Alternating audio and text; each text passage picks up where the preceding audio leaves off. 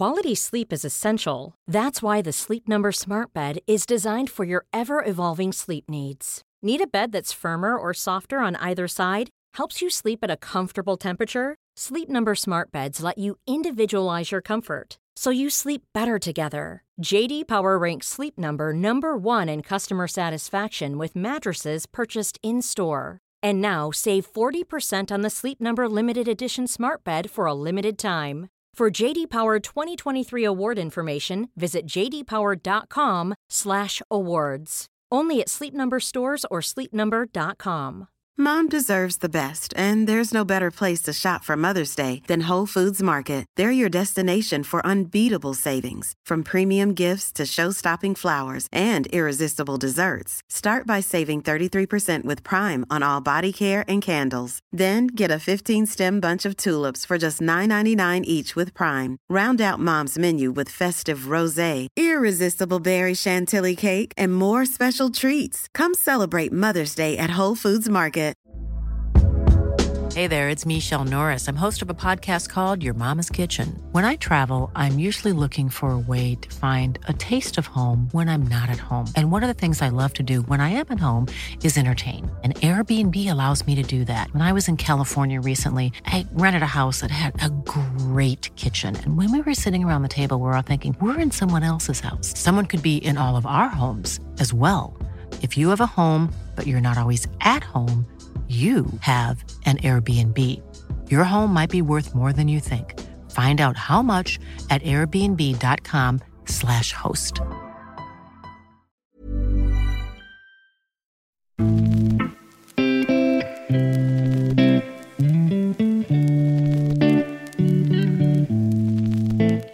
Medan AIK stormar mot SM-guldet så släpper klubbens tidigare ordförande Johan Segui sin självbiografi. Och när vi fick möjligheten till en förhandstitt på boken och en intervju så passade vi på att göra det här extra avsnittet av podcasten.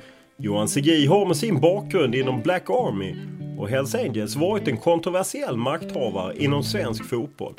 I den här intervjun berättar han om sin uppväxt och varför han drogs till de våldsamma kretsarna på läktarna och hur han tror att svenska klubbar måste jobba för att förhindra att hot och våld tar sig in på arenorna än mer. Det enda som kan lösa problemen eller minimera dem eller liksom flytta på dem i värsta fall, det är en klar och tydlig dialog från klubbens sida. Annars kommer de ju aldrig förstå att de skadar klubben. De kommer ju aldrig förstå det.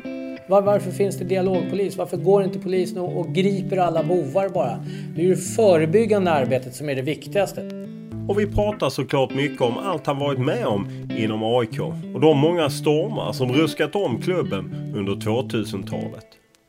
Sättet som Andreas Alm fick sparken på var helt felaktigt och det var någonting som jag motsatte mig kraftigt. Det som Andreas Alm utsattes för de sista veckorna, det var ju helt horribelt. Och vi diskuterar de märkliga turerna runt försäljningen av Alexander Isak. Men hur den och andra affärer också lagt grunden för AIKs sportsliga framgångar i år. Jag sa redan i somras att vi har aldrig i modern tid haft ett så bra läge att vinna den här serien. Vi har aldrig haft de ekonomiska förutsättningarna, sportsliga. Vi har liksom verkligen peggat upp för det här. Och samtidigt ska man ju inte sticka under stol med att skulle de andra springa ikapp oss så kommer det bli ett av de största misslyckanden i klubbens historia. Men vi inleder som vanligt podden med en faktaruta.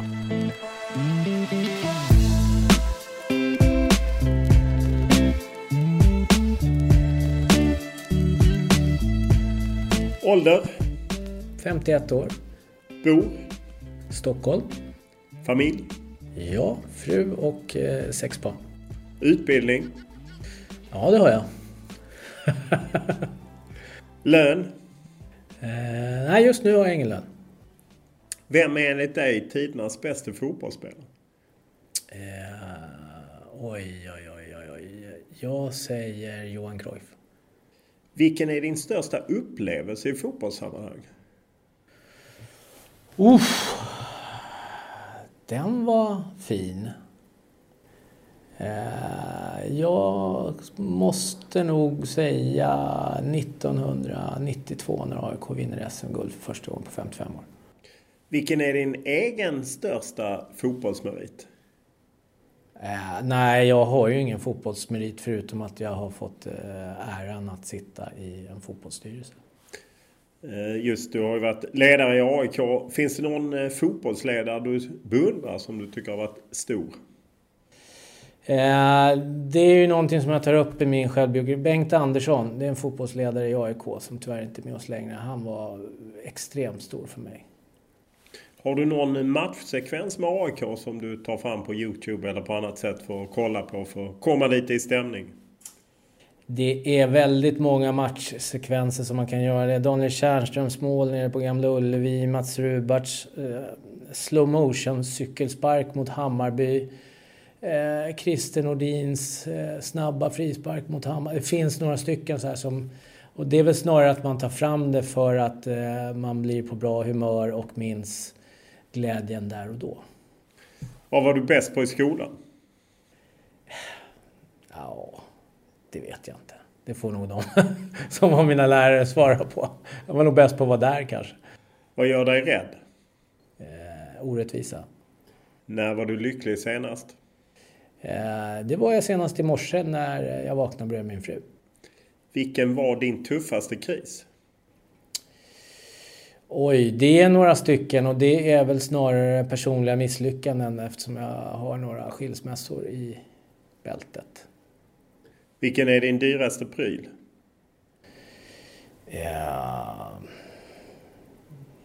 Ja du. Det måste nog vara bilen. När grät du senast? Jag har ju blivit blödig på äldre idag. Jag brukar skylla på att jag blev allergisk mot pollen eller något så. Jag tror att det var så sent som igår kväll när jag satt och tittade på tv och det var något sorgligt så kom det några tårar.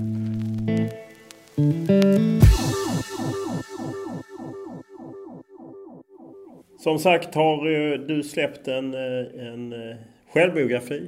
Ja.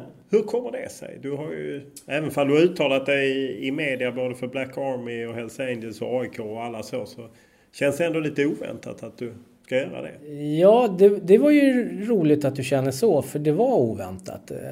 Det var några förlag som tjatade och det var folk runt omkring som tyckte att det här vore bra och så vidare.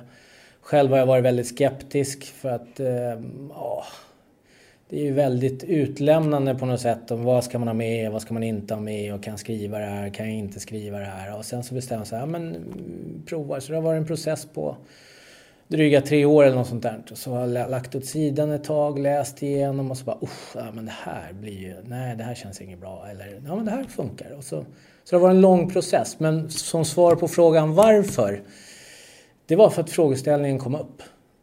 Och sen så lät jag tanken sjunka in och så tänkte jag så här, ja men vadå? Det är väl min chans att säga vad jag tycker och tänker och lite grann vad jag har lärt mig under resans gång. Vad vill du få fram då? Vad är det? Jag menar, den vänder sig ju mest till AIK kan jag känna liksom, att om man vill följa AIK. Vad vill du få fram till dem? Vad är liksom det som är ditt budskap? Alltså, jag vill ju mera få fram så här i efterhand om man då specifikt går in på AIK. Men det är ju lite grann mitt liv överhuvudtaget att det jag har lärt mig, både den hårda vägen och den lätta vägen, att allting blir både bättre och lättare om man har utstakade fasta mål som man har kommit överens om tillsammans. Och att man har processer. Det låter tråkigt och det låter inboxat, men på något sätt absolut. Spontanitet är alltid bra, men spontaniteten kan bara lyckas om det finns en fast grund att stå på. Att man kan jämföra med ett fotbollslag, du har en tydlig spelidé, men det är ju när någon spelare bryter mönstret som det fantastiskt vackra händer. Det är ju lite grann samma sak oavsett om man jobbar i företag eller en fotbollsklubb eller en liten förening. Har man bara strukturen och grunden så har man alltid någonting att falla tillbaka på och utgå ifrån. Det är väl, pekpinnar gillar jag inte att dela ut, men det är min lärdom på något sätt. Och sen att lite grann att gisslet med att vara i en ledarposition är ju ibland att man får vara beredd på att ta skit på ren svenska till en viss del. Men sen så måste man också säga stopp när det räcker, liksom, att när det inte blir adekvat längre. Så man kan egentligen säga att det är din sanning, för att parafrasera på SVT-programmet. Att du, liksom din version av vad som hände olika delar av ditt liv. Ja, det kan man nog säga. Och jag har ju valt att fokusera på att inte vara... Eller jag har försökt i alla fall. Det får ju andra bedöma som läser den. Att inte på något sätt vara dömande eller utpekande på något sätt. För det har ju ingen verkningsgrad tycker jag. Utan det blir ju bara ren skär bitterhet istället. Utan det viktiga det är ju liksom... Om fel har begåtts, eller jag har upplevt att fel har begåtts. För det är ju min betraktelse där. Det ska man vara noggrann med att säga. Så är det det som ska korrigeras. Det här handlar inte om att peka ut personer eller något sånt där. För deras handlingar måste ju de stå för. Det kan ju inte jag stå för. Eller döma dem för. Både i pressmeddelandet och i förordet så står det ju att men du kommer berätta mycket men inte allt. Va? Och det gör ju att man åtminstone som journalist blir lite misstänksam. Vad är det du håller undan? Vad är det liksom... Att här visar Johan Segui sin förskönade bild och sen finns det andra grejer som inte kommer fram för de har han valt bort. Det är ju roligt att du säger att det är en förskönad bild för att jag är rätt säker på att de flesta som läser den här kommer att ha olika uppfattning om det. Jag har valt att... Det där är ju svårt för det är som jag förklarade tidigare, det var ju en lång process som man har rotat och hej och... Alltså, en del saker bleknar ju med åren. Det som jag var skitförbannad för 10 år sedan, det är jag ju inte idag. Så det blir på något sätt att jag har försökt sortera liksom. Och sen samtidigt så är det ju... Det finns ju några brasklappar med för att jag har ju efter många års liksom engagemang och hårt arbete, jag har ju extremt mycket kunskap i vissa direkta sakfrågor. Och en del saker är ju... Jag ser inte verkningsgraden i min självbiografi som ska handla om mig. Att liksom ta in för mig. Alltså, det här är inte en bok om AIK inifrån på något sätt. Utan det här handlar om mig och mina upplevelser. Så därav har jag skalat bort lite grann så här. Samtidigt så med det förflutna du har att... Och jag menar det framkommer i boken allt från slagsmål i den tidiga... Eller i början när du följer AIK till tid i Hells Angels där du är ute och kör med vapen och liknande, så får man ju en känsla av att men det kanske är grejer som är bortplockade som kanske inte är lagliga helt enkelt. Ja, så kan det nog vara. Det är ju säkert att en del saker kanske inte har varit helt lagliga i mitt liv på det sättet. Men samtidigt så är det ju lite grann som jag sa tidigare. En del saker hade ju, jag skriver det i förordet också, en del saker hade betydelse där och då. Och det är andra människor som är inblandade i vissa saker. Och det ska ju handla om mig liksom. Och det är väl ingen stick under stol med. Jag har gjort många korkade saker i mitt liv. Och en del saker är det ju bara... Det är ju det jag också säger. Att det är en del saker som jag vet om. Och det är ju den plågsamheten som är värst på något sätt. Och därför så kommer jag ju inte stå med en stor skylt liksom. Och räkna upp mina 400 dödssynder liksom. För det är ju ingen som gör. Och det tänker inte jag göra heller. När man läser boken så är det åtminstone i början och hur du hittar fram till AIK, hur du träffar en granne på Södermalm som säljer in AIK till dig och du hittar någon slags någon symbolik där och du går till skolan med din AIK-halsduk fast du går på skolan på Södermalm och att du redan där gillar hur du sticker ut. Var det så? Eller är det liksom en efterhandskonstruktion? Det är nog en kombination för minnet har alltså, när jag utgår från mig själv då, mitt minne kan ibland försköna saker framförallt när det handlar om AIK, det är jag den första att erkänna. Men jag gick ju på uppropet på Södermalm och det var ju inte så utbrett alltså, när jag var i ung ålder som det är idag, det var ju inte lika tydligt liksom. Så det kanske nog är lite tillspetsat med åren och sådär, men det är klart att en AIK-halsduk, de flesta på Söder håller ju inte på AIK. Så är det ju. Så är det ju än idag. Så att. Det finns en annan scen som, det gör nog ont i de flesta personer att läsa det, men som förälder så känner man ju det när du bjuder till kalas och 30 är bjudna och det är uppdukat med tårta och bullar och allt sånt. Och det kommer bara 4 personer och du bestämmer dig att aldrig mer kalas. Och det känns ju som att det också förstärker någon slags roll att du är ensam och vill hålla dig där. Ja, så kan det göra. Men det där är ju på något sätt att när jag tänker tillbaka på det så var det ju naturligtvis jättejobbigt. Jag kan ju se så här i efterhand att det är massor med andra parametrar som troligtvis spelade in. För vi pratar ju liksom om tidigt 70-tal här. Det är andra sätt att kommunicera på och framförallt att inte kommunicera på, om man säger så. Så troligtvis var det massor med sådana saker som spelade in. Men för mig där och då, det etsade sig fast på något sätt. För det var verkligen så här, det är ingen som kommer. Och den känslan är ju någonting som jag inte vill att någon annan ska uppleva. Jag har varit extremt noggrann med mina egna barn att när det är någonting att verkligen se till och ha koll på att det är lite grann sådär. Och jag vet inte, det sitter liksom fast rätt hårt. Sådär. Och det är egentligen så är det fel att hänga fast vid det som jag har gjort hela livet. Att jag har passat mig jäkligt noga för att göra saker. Det är ju samma sak, det här med boken är ju också lite grann så här. Det är kanske ingen som vill läsa det här. Det är kanske ingen som bryr sig. Och det är kanske några som tycker, vad fan ska du göra det där? Och liksom så här. Och samtidigt så här, ja men jag kör. Jag vet inte om det var svar på frågan, men... Nej, men det är bara känns för... Ja, det blir ju någon slags hobbypsykologi att du liksom dras till AIK och du berättar. Det framkommer att Hammarby snor din halsduk många gånger när du kommer tillbaka från matcher och ilskan som väck och hur ni slår tillbaka sen till slut några år senare och liksom... Att du hittar ett sammanhang på Golden Hill på Hovet som AIKs klack och där är alla välkomna på något sätt. Det är inte som en klassfest där bara 4 av 30 kommer. Och att det liksom blir en del av din identitet. Är det en korrekt... Det är så jag läser det, va? Ja, det var så det var. Och det är någonting som har format mig på något sätt. Och det har gjort att jag har gjort en del klavertramp genom livet också. Men det var någonting som slog mig där och då som jag liksom känner... varje gång jag kliver in på Hovet än idag. Och det är därför jag kan bli så enormt frustrerad och ledsen över att man ska ta bort den här platsen. För mig så betyder den så mycket på något sätt att det var en frizon där alla från olika samhällsklasser liksom från kunglig till lump, om man så säger, en gammal AIK-slogan liksom, att där var alla välkomna. Man hade ett gemensamt intresse liksom, att titta på liksom dem. Man höll på samma. Jag tror att de flesta som håller på ett idrottslag känner det här på något sätt att fan, man kan ju se någon som man tycker att den där personen är ju helt av banan, men den håller ju på samma lag. Och det var en sån här känsla som jag tycker att om vi hade det mer i samhället överlag, framförallt i den digitala tidsåldern vi lever idag, så tror jag att folk skulle må bättre av att på något sätt. Samtidigt så är det också en frizon för att kunna ge utlopp, stå och gapa och skrika och vara lite allmän korkad så länge det pågår, precis som våra fotbollsspelare och hockeyspelare, men de tar ju varandra i hand efter matchen. Det är ju inte bara symbolik, utan det finns ju en tanke med det. Men det stämmer.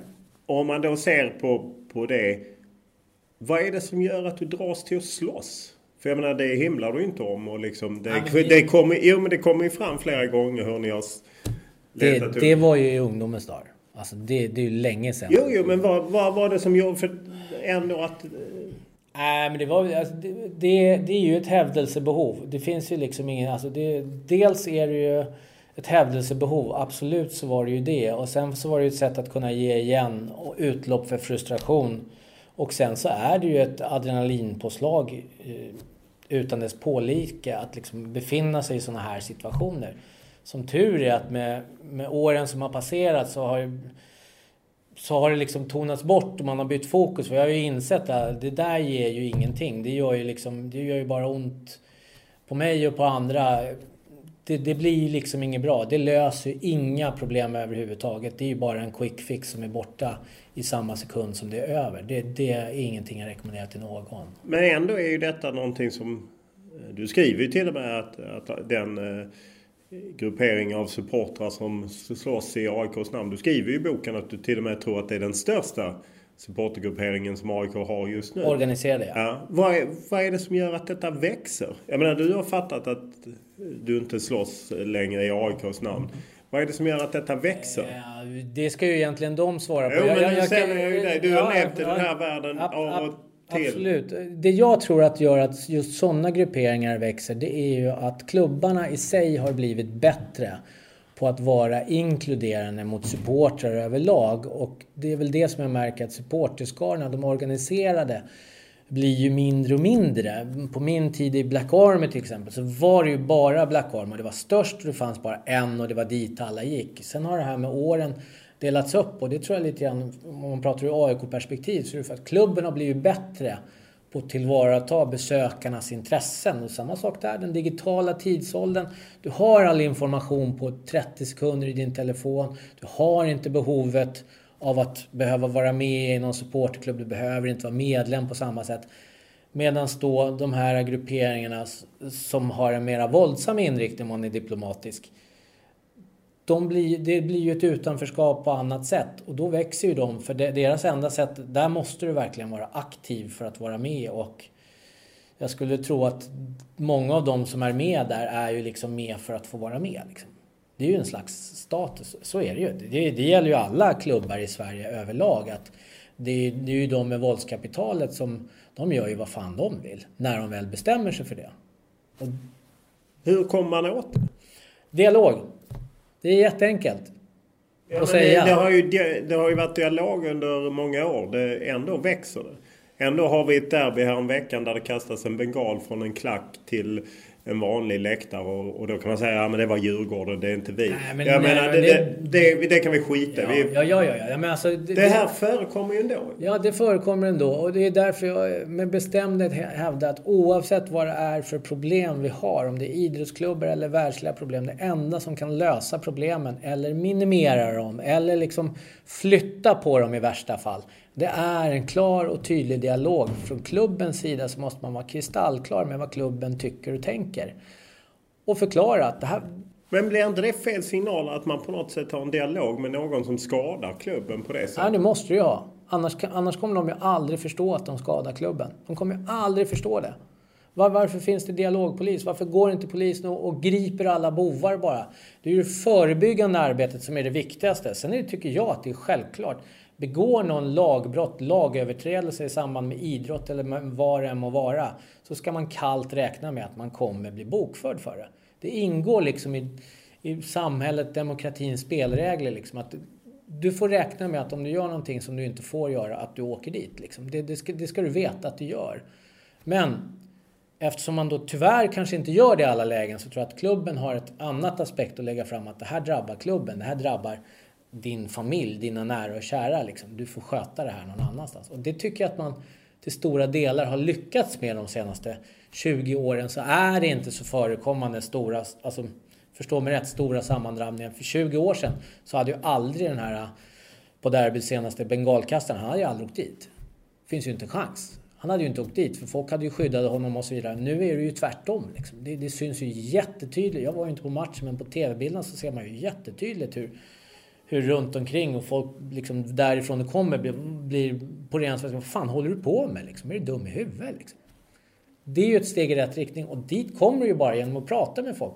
Vad som är rätt och vad som är fel. Sen finns det ju stora gråzonen emellan som man förflyttar sig liksom. Så är det ju. Om vi hoppar tillbaka till när du då var aktiv, började följa AIK och sen även i Black Army, och som du skildrade åtminstone i boken, att det finns något charmigt i att vara fruktad. Vi är AIK. Vi åker på bortamatch, för de flesta flyr bara när de liksom ser oss, och deras tjejer kommer till. Alltså, vad är det som är så härligt med att vara fruktad? Ja, jävla bra fråga. Men där och då så var det ju på något sätt att vi skrattade ju mest åt det. Vi satt ju liksom och sjöng våra sånger i bussarna och söp. Gjorde väl de flesta. Och det handlar ju liksom om, fan AIK var ju inte sådär superbra i fotboll under den perioden. Men det handlar ju mer liksom, ja men vi åker i alla fall. Vi hejar på AIK, vi skiter i vilket liksom. För vi hejar på AIK i alla fall. Och som jag minns det så var det, vi behövde ju inte söka block. Utan det handlade inte så mycket om idrott, utan det var ju mera. Vi var ju stockholmare som landade någonstans på landsorten som vi då uttrycker. Och så kom det några och så skulle de liksom mäta krafterna. Det var ju klassiskt byslagsmål när det väl blev någonting. Och sen så var det inget mer med det. Och sen så skulle folk en del börja bråka med polisen och så vidare. Egentligen så har det har ju ingenting med klubben att göra. Men så var det. När vi kom med våra bussar och klev ut så stod ju folk och gapade liksom, och pekade liksom. Du skriver ju, eller idag säger du att du liksom har lämnat det. Ändå skriver du beskriver om en kille som flyr i tunnelbanan 1983. Att du nu 35 år senare fortfarande inte kan respektera honom. För mig känns det ju lite löjligt att 35 år senare säga att man inte kan respektera någon som flyr ett slagsmål. Absolut, men vi fick bra med stryk kan jag säga. Och han var den största av oss allihopa. Vad ska vi kalla det? Jo, 35 år. Ja, förstår mig rätt. Du har rätt i det du säger, men det är lite grann att de fysiska förutsättningarna hade han att liksom på något sätt. Och det är väl inte det att han flyr ett slagsmål, utan det är ju det att det som stör mig, det är inte att han flyr, utan det är att han i efterhand aldrig liksom, utan låtsas som att det inte hade hänt istället för att. Och det kanske jag borde ha varit tydlig med när jag skriver om, men det jag vill poängtera, liksom, det hade varit bättre så här: shit, jag skett på mig liksom. Jag drog, sorry liksom. Okej. Så. Hur ser du har ju 6 barn då och en del pojkar. Vilket oftast är pojkar som är aktiva i det. Det kanske finns tjejer också, jag känner inte till det i våldsgrupperingar, men det kanske finns. Men vill du att dina barn ska gå samma väg som du? Absolut inte. Inte vad det gäller slagsmål och sådana saker. Och det har varit extremt tydligt till dem att det blir inget bra av det liksom. Och tiderna förändrats. När jag växte upp då var det ett helt annat klimat. Idag vet du inte vad det är som möter dig liksom. Det florerar betydligt tyngre vapen och liksom det eskalerar betydligt snabbare än vad det gjorde på min tid. Utgår jag ifrån. Vad vet jag? Jag ser ju bara vad jag läser och liksom kan titta mig till. Och sen så har jag förklarat för dem att jag kan väl tacka min lyckliga stjärna att de dumheterna jag gjorde idag ses som pojksträck. Fast återigen, det är en digital värld. Det finns kameror precis överallt. Och att gör de någon dumhet så kan de räkna med att de kommer att åka dit. Och det är ingenting jag rekommenderar någon att göra. När var du sist, jag utgår från att det var sist, involverad i en sån här stökighet med slagsmål i AIKs? Oj, det är länge sedan. Det måste vara 25-30 år sedan. 25, då är vi tidigt 90-tal. Ja, det var innan jag klev in i styrelsen för Black Army. Där bestämde jag mig på något sätt att det här funkar. Jag kan ju inte liksom.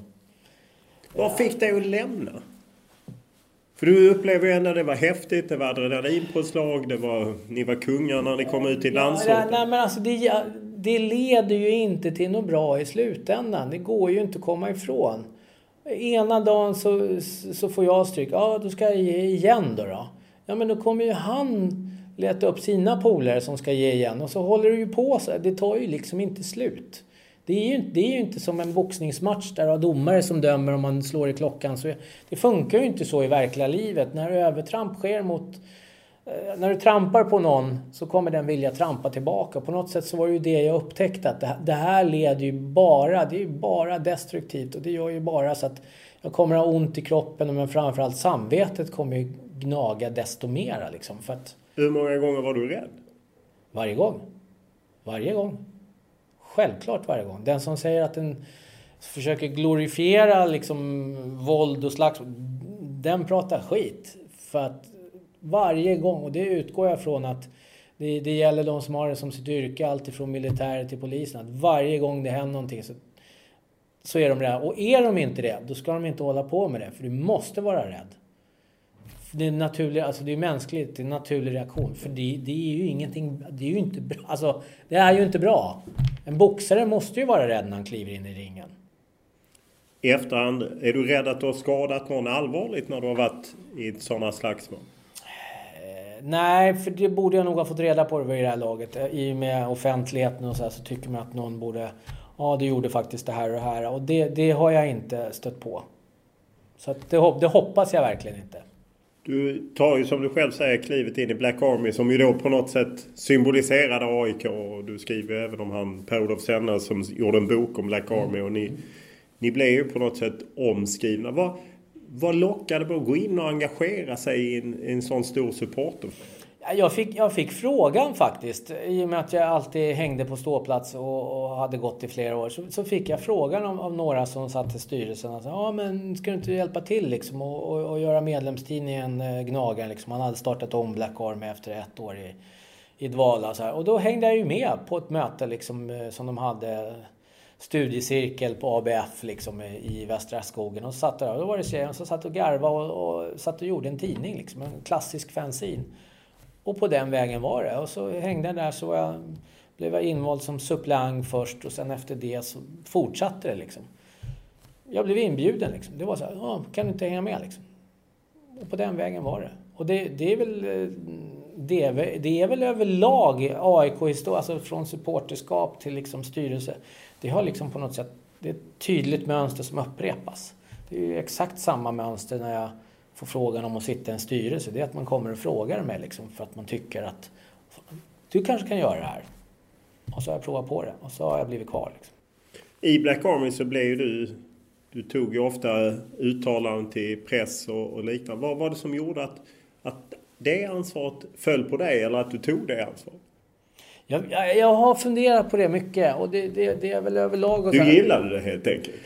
Ja, det är klart att man gör det. Det vet ju du själv liksom. Men det är någon så här självplågeribeteende. För det är både bra och dåligt. Och samtidigt så var det, jag hade någonting att säga. Jag tyckte att det var stereotypt. Att man bara pekade åt ett håll liksom. Och det är klart att ett fel kan ju alltid begås. Fast det är någonting också som driver mig, som jag också försöker få fram. Att det gäller ju på något sätt att det finns ju en förklaring till saker och ting hela tiden.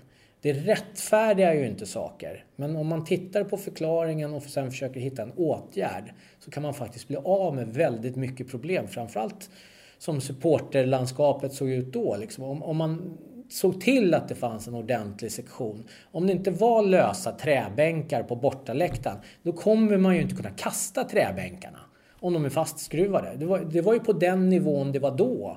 Vi kunde ju bli insläppta på en läktare i Norrköping där det var lösa bänkar och stora stenar som låg som grus. Och sen så börjar folk kasta grejer när det går emot. Så här, Ja, så ska man inte göra, hette det då. Och då var ju min lösning med att man tänkte, se till att skruva fast bänkarna och ta bort stenarna. Då har vi åtminstone löst en del av problemet.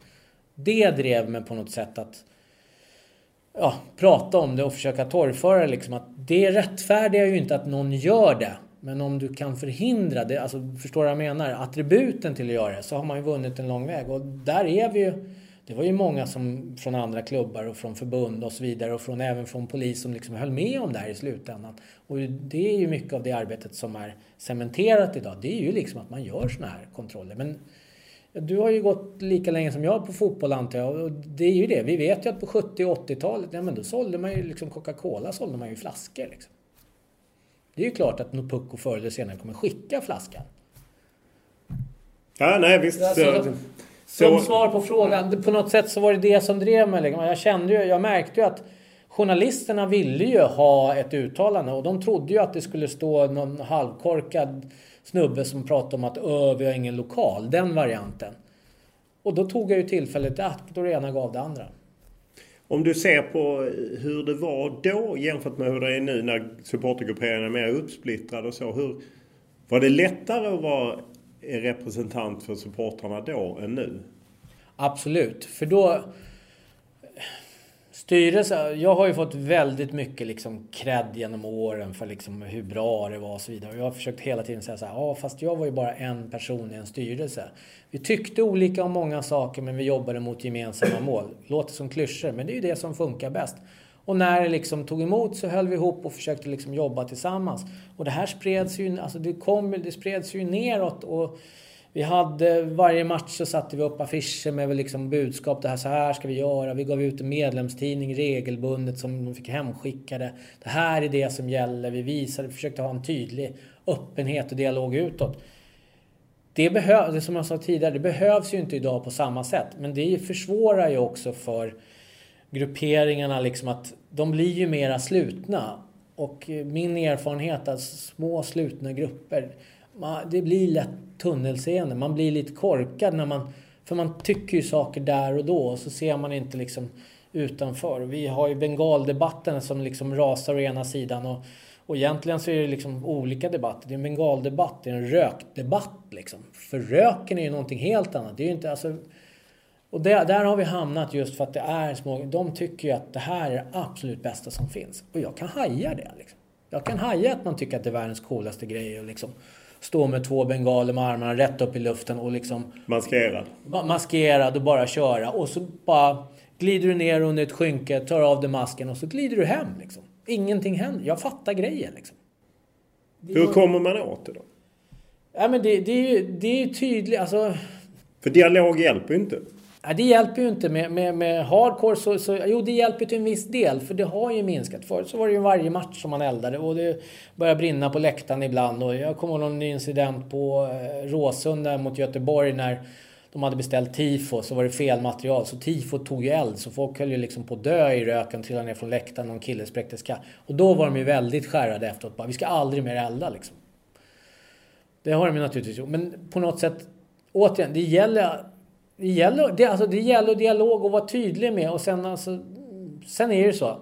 Det är olagligheten i... Jag är ingen bengalexpert, det måste jag tillägga. Men olagligheten är ju halva grejen. Det är ingen som ska tro någonting annat. Halva grejen är ju att det är olagligt. Om det är lagligt och du har... Det är därför aldrig laglig pyroteknik kommer att kunna fungera fullt ut. För då blir ju liksom Disney liksom. Det blir Holiday on Ice. Och det vill man ju inte ha. Det är ju kaostifot. Det är ju kaoset och liksom engagemanget som är coolt. Och sker det under ordnade former att det liksom... Då blir det ju bättre. Men samtidigt så är det ju därför det blir fel ibland. För i och med att det är olagligt, då smugglar man ju in grejerna. Och ibland så får man ju in allting. Och då bränner man ju av allting. Och det är ju då ingen ser någonting. Så det där är ju... Där är nog bengalbrännarna som nog ska förklara sin ståndpunkt mera. För att jag är, som jag också skriver i boken, jag är ju anglosaxisk. Alltså jag är uppvuxen med Tips Extra. Jag gillar ju liksom när man gapar och skriker. Jag köper tifo-verksamheten. Alltså saker och ting förändras liksom. Min verklighet som jag växte upp, den förändras ju varje dag så förändras. Jag köper ju det, men jag köper inte att det är viktigare än att liksom heja på laget. Det kommer jag aldrig köpa. Du slutar ju och slåss då i AIK när du går in i Black Army. Då på något sätt lägger det åt sidan. Så här i efterhand så förvånar du då lite att du går med Hells Angels. Även fall du beskriver det som att du inte riktigt fattar fullt ut med MC-klubb och hur du dras in. Om jag läste boken rätt. När ni sen blev prospects och så. Det förvånar ju mig lite med tanke på att du liksom på något sätt lämnat någonting och går in i någonting som ändå står för våld. Jag håller ju inte med om att det står för våld, men just... Du skriver ju själv om ultravåld som Hells Angels står absolut. för. Just i den perioden så var det ju det. Det var ju ett skarpt läge.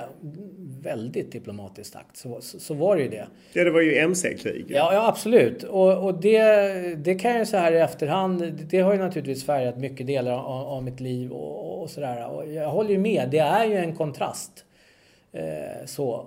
Men det var lite grann att jag tycker ju än idag att det roligaste som finns det är ju att åka motorcykel. Och för mig så var det ju när jag fick tillfället och chansen att kunna gå med i världens största och liksom mest kända motorcykelklubb, då tog jag den. Som ju också är utpekad av myndigheter som någon slags organiserad brottslighet, eller hur? Ja, i vissa lägen så är det. Jag håller ju inte med om den beskrivningen. Såklart. Men du har själv ju åkt runt med ett avsågat hagelgevär och en pistol i bilen och blivit beskjuten och haft lasersikte på dig. Alltså, det händer ju inte i mitt jobb till exempel. Nej, det ska du vara jävligt glad. Ja, det är jag också. Oerhört tacksam för det. Men du fattar vad jag menar. Ja, det är konstigt att säga att det inte är kriminell verksamhet samtidigt som, jag menar, hade polisen tagit dig med det avsågade hagelgeväret så hade det ju varit kriminell verksamhet.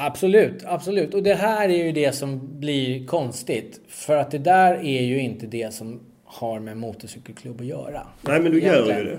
Ja, det är avarterna. Och det är ju speciella situationer som inte var bra för någon heller som var delaktig i dem. Så är det ju. Folk dog ju faktiskt helt i onödan egentligen. Och därför så är det ju väldigt sällan det är så.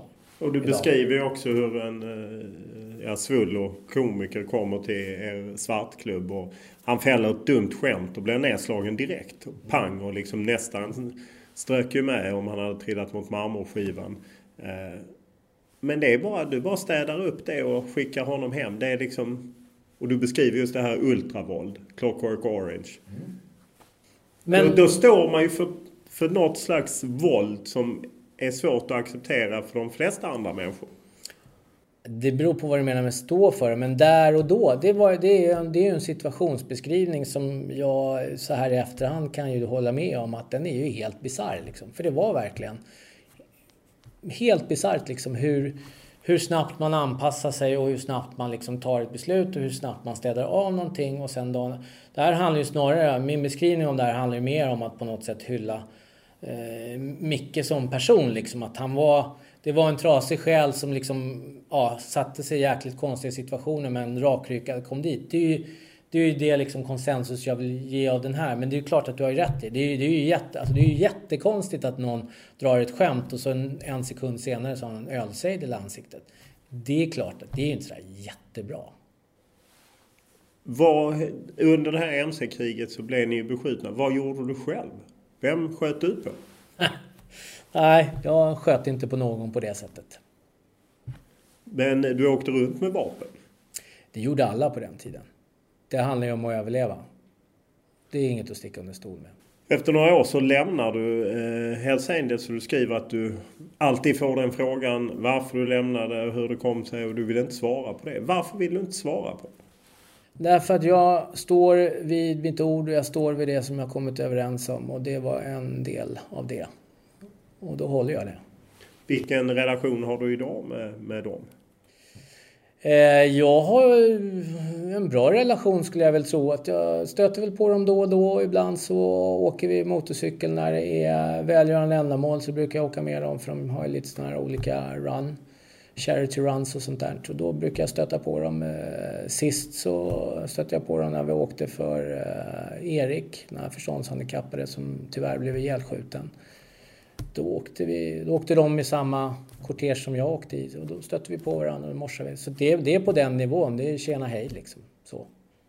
Du skriver också i boken att du aldrig är dömd för något även om det på något sätt klistras på dig i epitet. Vilket väl kanske är lätt om man utifrån ser på Hells Angels. Varför känner du att det är viktigt att framföra det? Därför att tack vare både Black Army och Hells Angels så är det ett epitet som man då försöker klistra på mig istället för att ha en saklig argumentation i en sakfråga.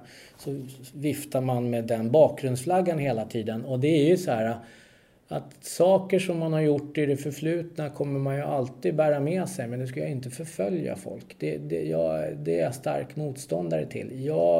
Det är lite grann det jag försöker säga också att jag har gjort dåliga saker och jag har gjort bra saker. Men på något sätt så måste man... Jag tar ju lite ansvar. I och med att jag släpper alltså en självbiografi så försöker jag på något sätt, kanske skevt, ta ansvar för vissa saker. Men det handlar ju på något sätt om att allt det du gör kommer att följa med dig. Det kommer att färga dig liksom. Och det är därför jag tydligt så här... Det har påståtts en massa saker och du säger en massa saker här och jag säger inte emot det. Det är inte riktigt så jag har skrivit i boken. Men du vinklar det så. Det får ju du göra. Men det är där, förstå mig rätt, om jag skulle vara den här farliga personen som man försöker utmåla i många fall. Då blir det så här, varför har jag då inte åkt dit?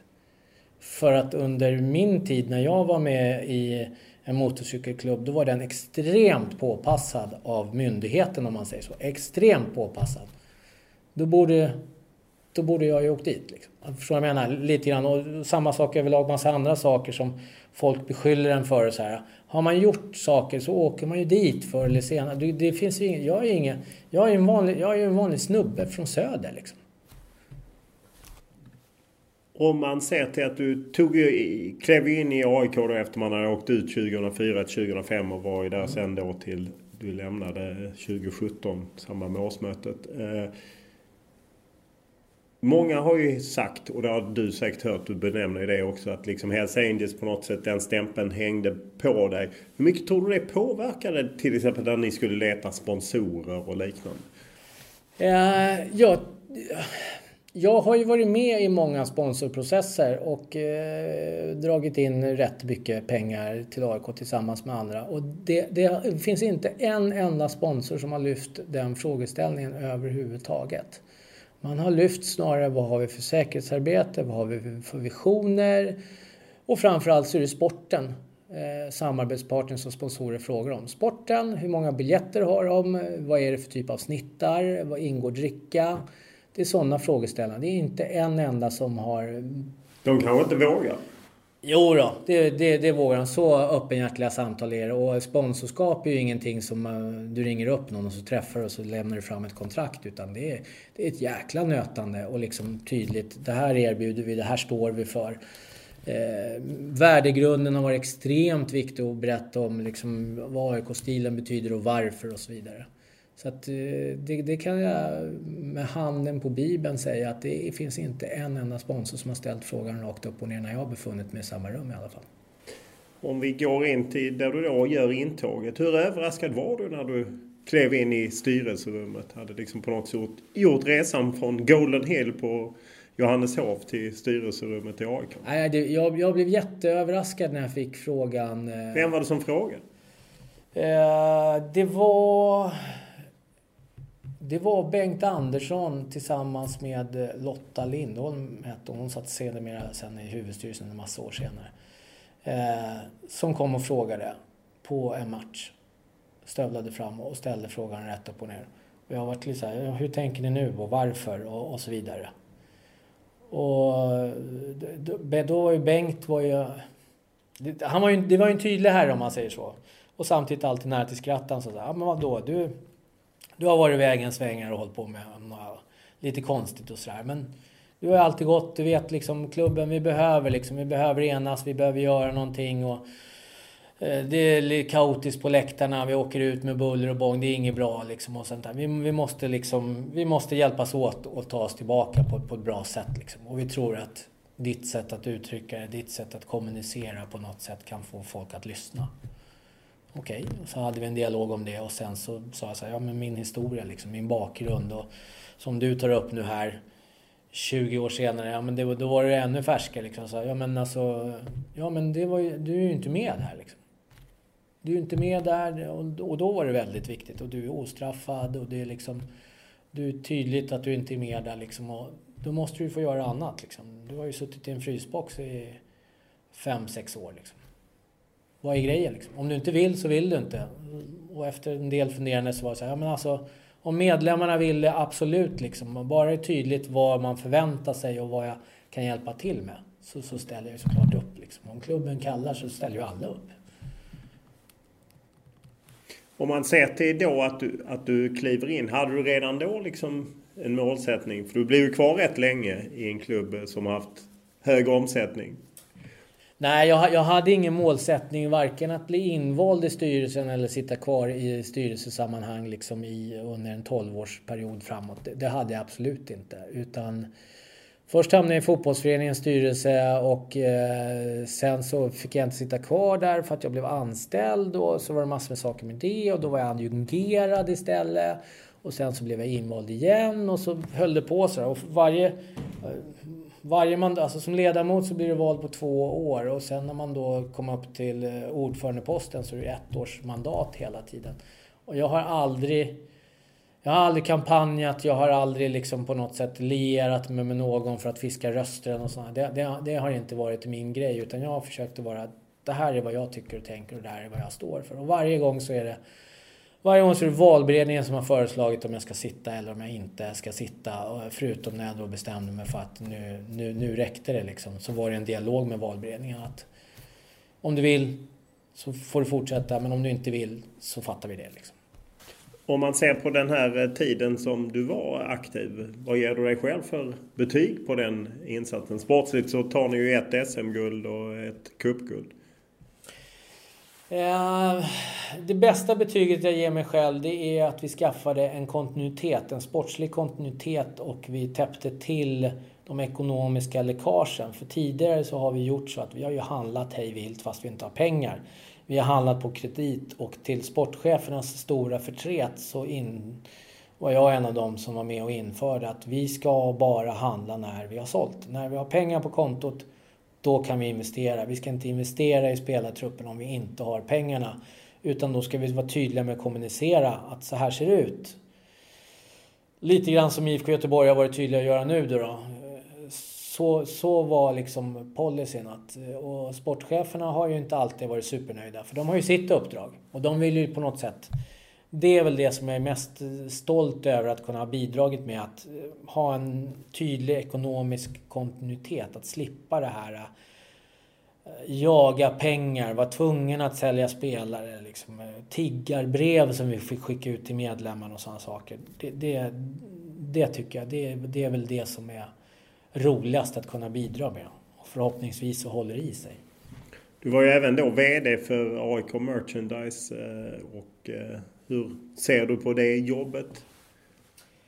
Tittar man på resultaten så är det ju varierande. Det är ju inte så att det bara är spikrakt och du levererar in stora vinster utan det är rätt många förluster. Ja, det är väldigt varierande och det vet ju alla som jobbar med merchandise att det är en del missvisande. De 2 bästa åren till exempel, då låg ju inte pengarna i merchandise överhuvudtaget utan då låg de i AIK Fotboll AB 2006 och 2007 och sen så köpte man tillbaka merchandise och sen så har man gjort att vissa saker har man valt att inte lägga in i merchandise, allt ifrån det här jag bråkat om med vd:arna har varit sura. Liksom. Det har funnits hål.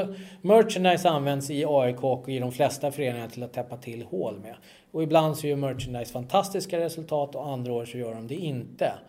Och jag tycker att man ska använda rätt parametrar när man mäter saker och ting och folk ska ha rätt ansvar. Idag så tror jag att man har kommit där.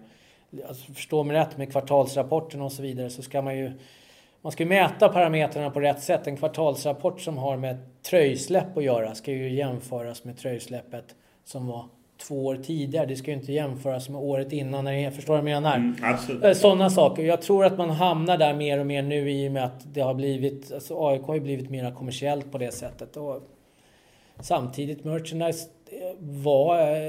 det var ett sorgebarn i AIK. Idag så är det en relativt stabil verksamhet. Och när jag lämnade den verksamheten så kände jag samma sak. Att vi hade kommit upp, vi hade höjt. För det är som alla annan du måste höja omsättningen först för att kunna generera vinsten. Och det var ju det på något sätt det handlade om. Liksom. Och sen så är det gäller ju att hålla hårt i pengarna och planera. Och ibland så planerar man ju fel. Så är det ju. Hur viktig var lönen du fick av merchandise? Att på något sätt var ju ett sätt att leva. Det blev ju lite speciellt att man både jobbar... Det var jättespeciellt. Och sen, jag brukar ju alltid säga det att det ideella uppdraget kunde jag liksom sköta betydligt bättre än en del av mina föregångare tack vare att jag hade en väldigt förstående arbetsgivare. Det var ju ingenting att sticka under stol med och det har jag alltid varit öppet och rakt med. Det är klart att det hjälpte till. Samtidigt så var det ju vissa saker som var svårt under de åren. Jag har ju aldrig haft ett löneförhandlingssamtal under hela min tid som anställd i AIK. Det var ju en omöjlighet. Vem satte lönen? Det gjorde ju vdn. Men du hade bra betalt? Ja, på slut hade jag jättebra betalt enligt mitt mått och mätare. Liksom. Första året så hade jag inte ens ett anställningsavtal. Så att jag jobbade ett helt år utan anställningsavtal. Hur kom det så? Därför det var ingen som skrev det. Och jag frågade inte efter det. Och det kan man ju tycka att ja, det är inte så länge sedan. Men så var det.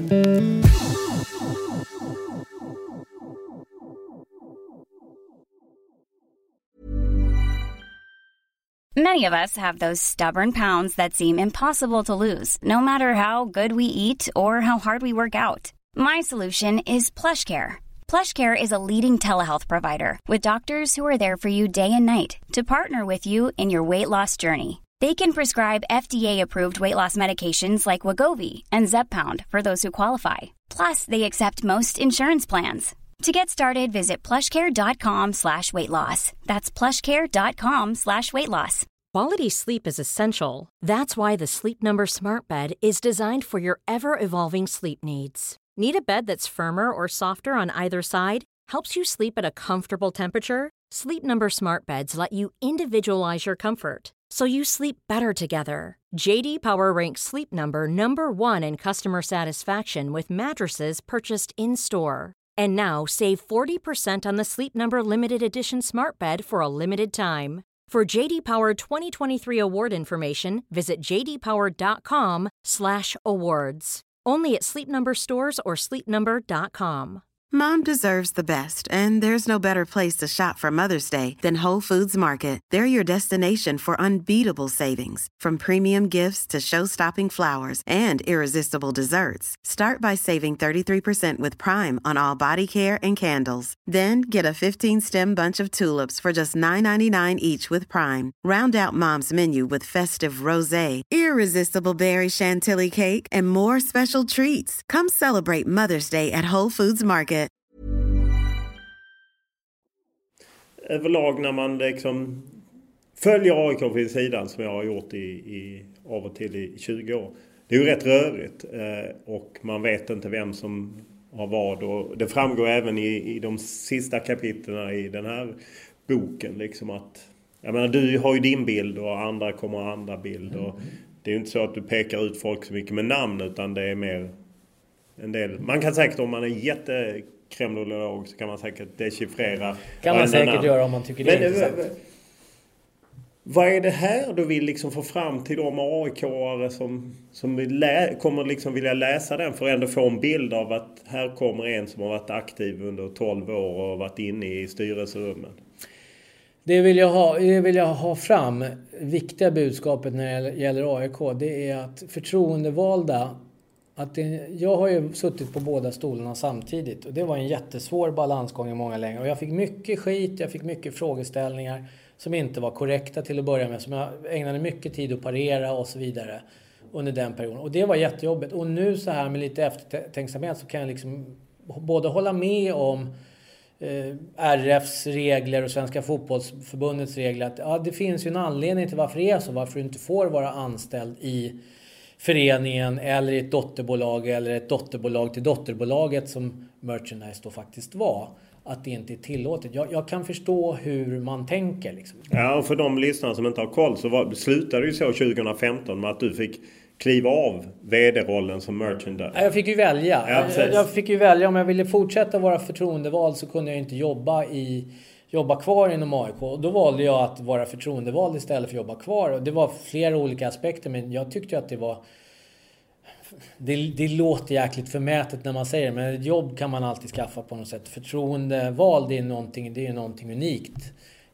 Det varar inte särskilt länge i livet. Det var lite grann så jag resonerade, och det kan jag ärligt säga så här, i vissa dagar så har jag ifrågasatt mig själv liksom, att hur tänkte jag där? Men så, jag var... Vad levde du på under den tiden? För jag menar, ordförandejobbet, jag gissar att du inte var arvoderad av AIK då? Nej, jag har aldrig fått ett arvode. Nej, men det var ju mina besparingar. Ja. Så du tog det, du offrade dem för att vara ordförande i AIK? Ja, så var det. Så korkade jag som en av mina exfruar kläckte ur sig. Men så får det vara på något sätt. Och jag hade den möjligheten också. Jag hade stoppat undan pengar genom åren. Så jag hade möjligheten och tog med den lyxen på något sätt under... Ja, det var ju inte så lång tid. Det var ju... 1,5 år. 1,5 år eller något sånt där. Men om man ser till, det slutar ju med att du skriver också i boken att december 2016 blev du uppsökt av en supportergruppering, du skriver inte vilken, men som upplyser dig om att förtroendet är förverkat, du ska bort. Och du väljer att kliva av. Meddela att du ställer inte upp för omval. Ja, precis. Fast det var året innan de sökte upp mig. Ja, okej.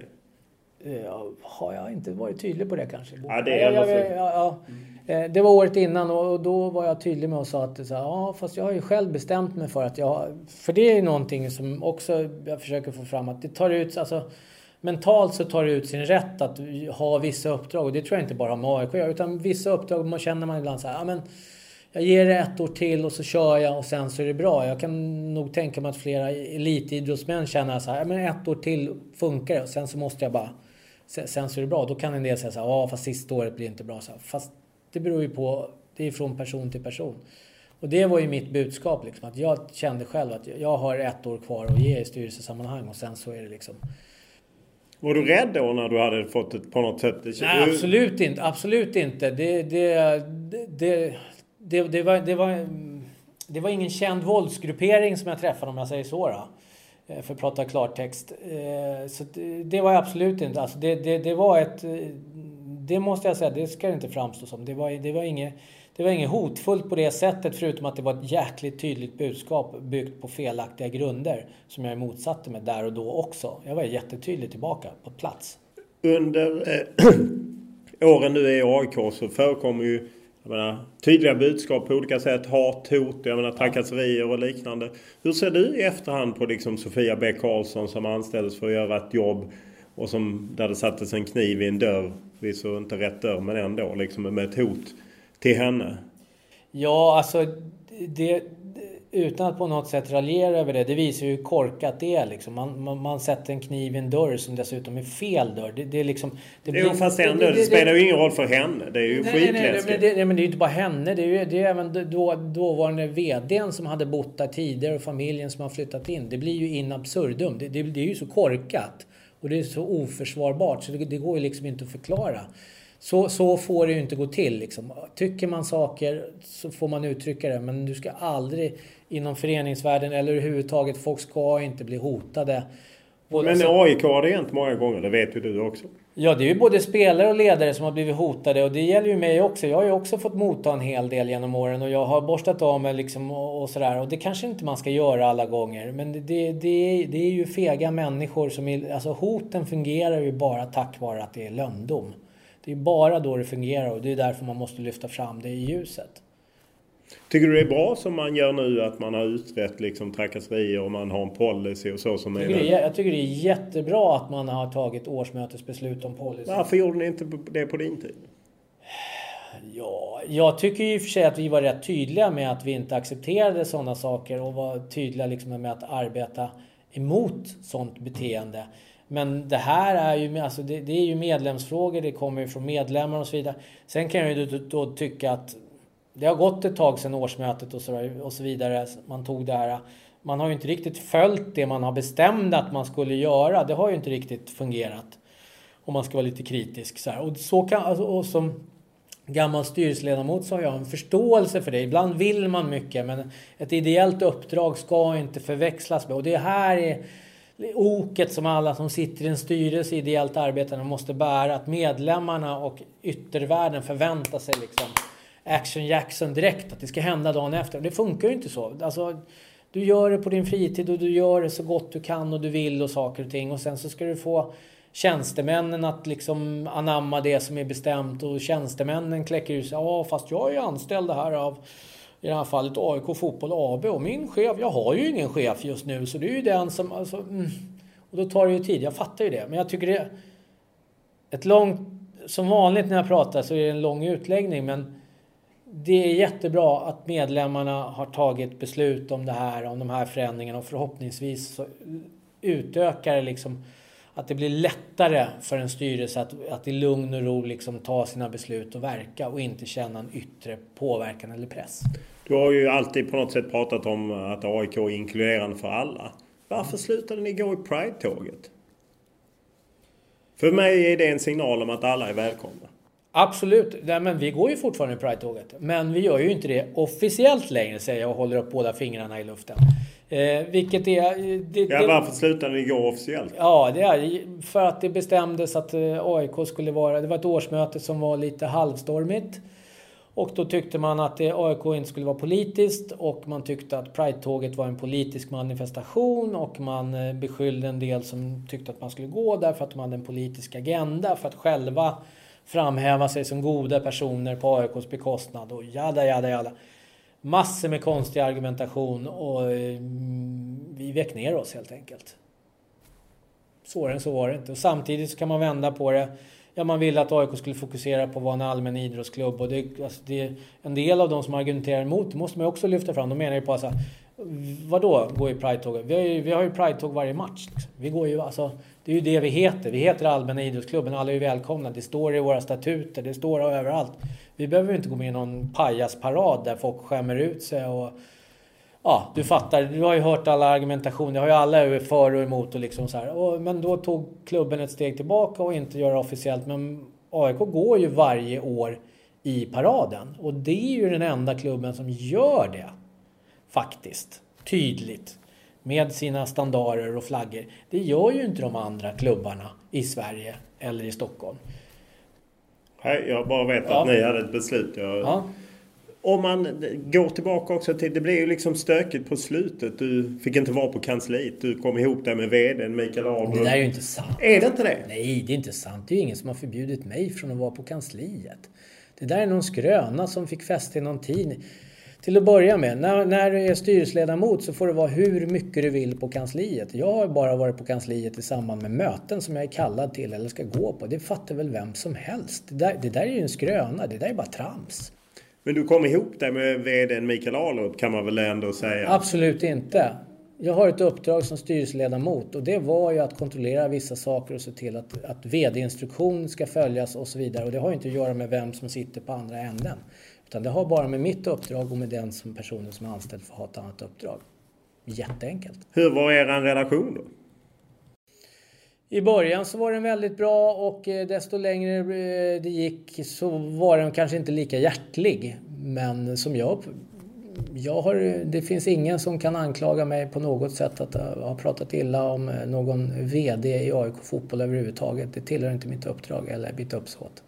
I boken så skildrar du även det här som kampen om hockeyn, eller det beskrivs som kampen om hockeyn i tidningsvärlden i varje fall, och där du går in och försöker rädda upp hockeyn som du beskriver det, där ju hockeyn lider av för höga kostnader och sportsligt dåligt, och att det på något sätt att det kan ha varit ett steg mot att folk vände sig mot dig. Det var det definitivt och det fick jag farhåga redan innan när frågeställningen dök upp, så var det flera från, vad ska vi kalla det för, fotbollssfären som sa, men ge dig inte in i det där kommer bara bli problem och folk kommer bara ifrågasätta att du blir galen, storhetsvansinne och vill liksom så här. Och jag köpte ju det och därför var jag tydlig också med det. Det är ju ett mandat från ett årsmöte som var återigen enhälligt och det var en öppen diskussion. Hur löser vi det här? Alla andra som satt i hockeystyrelsen då kom ju också, var ju en del från fotboll. Alltså det var ju tider, folk som har suttit i, alltså vi var ju en städstyrelse. Vi var ju där för att städa av och rädda kvar det som räddas kan och på något sätt så här, vad har vi gjort för fel?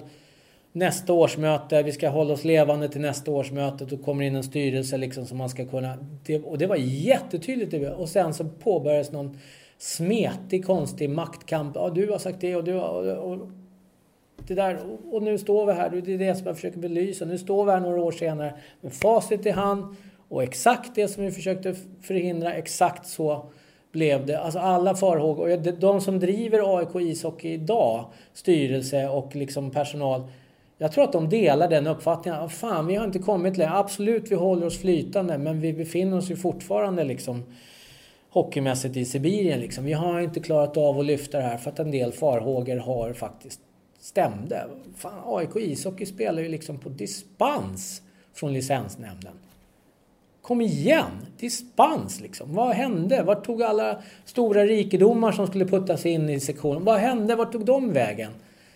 Och det är klart att alla ville det. Det ville ju jag med liksom. Men det var ju en bluff. Det fanns ju inga pengar, utan det handlade ju bara liksom om klassisk maktkamp. Jag kan bättre än dig. Och jag var den första att släppa det liksom. Varför blir det så ofta så det blir säkert så i andra föreningar också. Men om vi tar AIK eftersom varför blir det ofta så i AIK? Både på fotboll och på hockey. Att det blir maktkamp, det blir anonyma röster, det blir folk som säger att så här är det, han har gjort si eller så. Det är nästan bara män. Eller han har gjort si eller så. Eller han har gjort si eller så. Varför blir det så? Om ni alla nu brinner för AIK. Det här är ju baksidan av att ha en allmän idrottsklubb där alla är välkomna.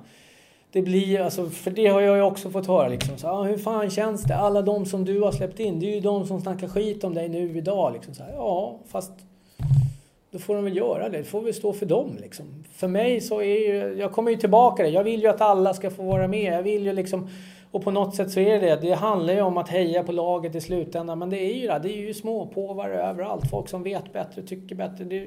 Det ser du säkert i din bransch också. På något sätt så måste man ju försöka borsta av sig. Men AIK är ju unikt. Alltså det här har ju varit för AIK i över 100 år, så har det sett ut så här i AIK. Och det tror jag är. Det är klubben från huvudstaden. Det är den kungliga klubben. Det är liksom, vi har en hög svansföring. Vi tycker ju att liksom, vi är världsbäst trots att vi bara har 3 guld i modern tid än så länge.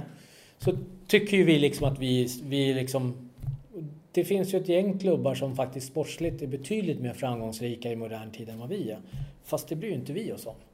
För vi är ju AIK. Vi är ju störst, bäst och vackrast. Och då blir det här som jag har upplevt. Det blir liksom avarterna på något sätt. Att det är alltid någon som armbågar. Och sen så är det alltså, det är ju fame and glory. Och det gör ju folk armbågar sig för, alltså en del går ju över lik för att stå där och förklara hur bra man är och så här. Hur ofta gör du det själv? Du har ju ändå nått frontpositioner i Black Army, i AIK fotboll. Du har även varit framträdande i AIK hockey. Det kan ju inte bara vara så att du är den enda som rider in på en vit springare medan alla andra gör allt för fame and glory. Nej, jag föredrar svarta hästar. Jag vet det, du skriver det, men jag sa ändå en vit springare. Men det är klart att det är så. Och det ska jag ärligt erkännas att när man väl står där och har möjligheten. Det är väl klart att när frågan kommer, det första, till exempel som ordförandeskapet, när frågan kom, det första frågan så här, okej, vad finns det mer för kandidater? Nej, det finns ingen annan kandidat. Jaha. Hur bra är det då? För det är väl klart att det är en ynnest. Det är liksom en jätteära att bli föreslagen och sitta i styrelse. Men att bli föreslagen att bli ordförande i Sveriges största fotbollssektion. Liksom. Det är klart att det är så här. Och då blir ju följdfrågan liksom, finns det någon annan? Vad är det för konkurrens? Vem är det som ska liksom och så vidare? Och det är klart, det kan jag ärligt säga att när jag inte skulle bli föreslagen som ordförande och innan vi liksom kom fram till det konsensus, det är klart att vi hade möten. Jag var ju väldigt tydlig till den som skulle efterträda mig och förklarade liksom att du förstår vad det här handlar om. Liksom. Det här handlar ju inte om jag ska få eller om du ska få, utan det handlar ju liksom om att man ska byta. Det är ju viktigare än vem man byter till eller att man byter bort mig. Vi var ju rätt överens om det. Jag och Jonny som efterträdare. Vi var ju liksom på good terms med varandra. Så och han förstod ju det här också. Och jag sa så här, och jag kommer hjälpa dig med allt jag kan. Liksom. Men det här handlar om någonting annat som inte jag har koll på. Och som du inte har koll på. Men det är klart att du ska tacka ja om du får frågan. Liksom. Och det är klart att där och då... Men hur ofta har du själv använt armbågarna för att ta dig fram? För jag är ju inte, om vi tar en annan stor AIK, så är inte jag så naiv och jag tror att Lennart Johansson var bara en fin gammal arbetargrabb från Blackeberg som bara reste sig till toppen på Europafotbollen utan att använda armbågen en enda gång. Det är klart han gjorde det. Så, och då menar jag, hur ofta gjorde du det själv?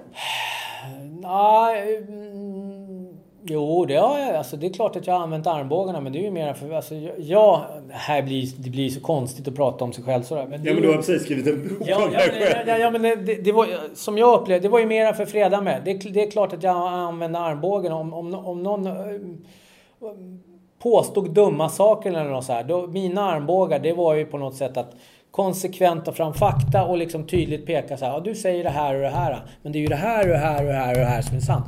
Och hur kan du göra det? Och samtidigt så det är klart att jag framhävde mig själv liksom att ja, men du ska ju inte prata med det. Du vet ju inte vad du pratar om. Då framhävde jag ju mig själv såklart att det här kan ju jag bättre. Vissa saker är ju jag bra på. Och då är det klart att jag ska stå där. Sen så är det, när du väl har fått ett uppdrag så kommer ju vissa saker med uppdraget såklart. Att det förväntas att du ska göra vissa saker.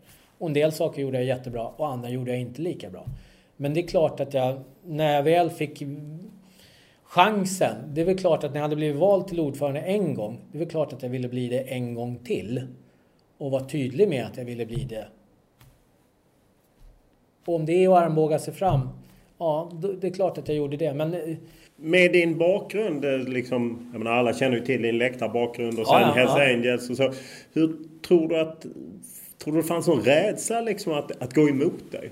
Att du är ändå rädd på någonting? Ja, det har ju använts ibland i efterhand, har man ju försökt liksom ge sken av det och så här. Och alla som har suttit i en styrelse tillsammans med mig vet att jag är en utpräglad teamplayer och jag är snarare mesig i vissa frågor. En del av, konflikten hade säkert kunnat undanröjas genom att ha vassare armbågar för att komma tillbaka till det. Jag är kanske lite mesig och ibland så är jag en slow starter och ser inte riktigt liksom konflikten förrän den är helt över oss och sådär. Och samtidigt så är väl en av mina bättre egenskaper det är att när någonting oförutsett inträffar så okej, hur gör vi nu? Sortera, på något sätt försöka ha ett större perspektiv och dela upp liksom. Och på något sätt så kan jag väl tycka att det är ju det en ordförande egentligen ska göra. Han ska ju fördela graserna. Det är ju inte ett ordförandeskap i bolag eller en förening. Det handlar ju liksom inte om att stå med fingrarna innanför västen och säga att jag är så jävla duktig, utan det handlar om att vi tillsammans gör någonting bra. 2 grejer som kommer fram i boken också. Dels beskriver du det här Sport 5 eller Lagardère som ju gör ett intåg i svensk fotboll. Många klubbar sluter an, bland annat ni får ett väldigt lönsamt avtal. Samtidigt har dåvarande vd Thomas Zethelius tecknat ett avtal med Sports Revenue Group. Och det är liksom en konflikt där. Och du tycker liksom att men det är inte någon av dem som har tecknat avtalet som har gjort fel. Och hur upplevde du den situationen? För det är ju, där upplevde jag utifrån att det var en maktkamp som skakade klubben. Det var ju jätterörigt.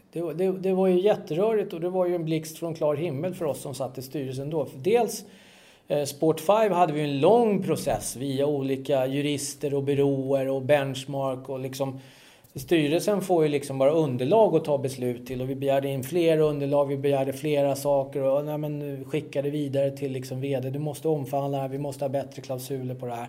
Det var en lång process som liksom sträcktes över 2 styrelseperioder, så det var en del folk som byttes ut som naturligt är och så här. Men till slut så kom vi fram till konsensus att okej, det här är bra, det är en väldigt bra ökning på garantipeng och minskade kostnader, vi går på det här. Alla var vi inte, det ska ärligt sägas, det var inte så här, det var inte så att vi öppnade champagne på styrelsemötet, utan det var så här, okej, det var många brasklappar liksom.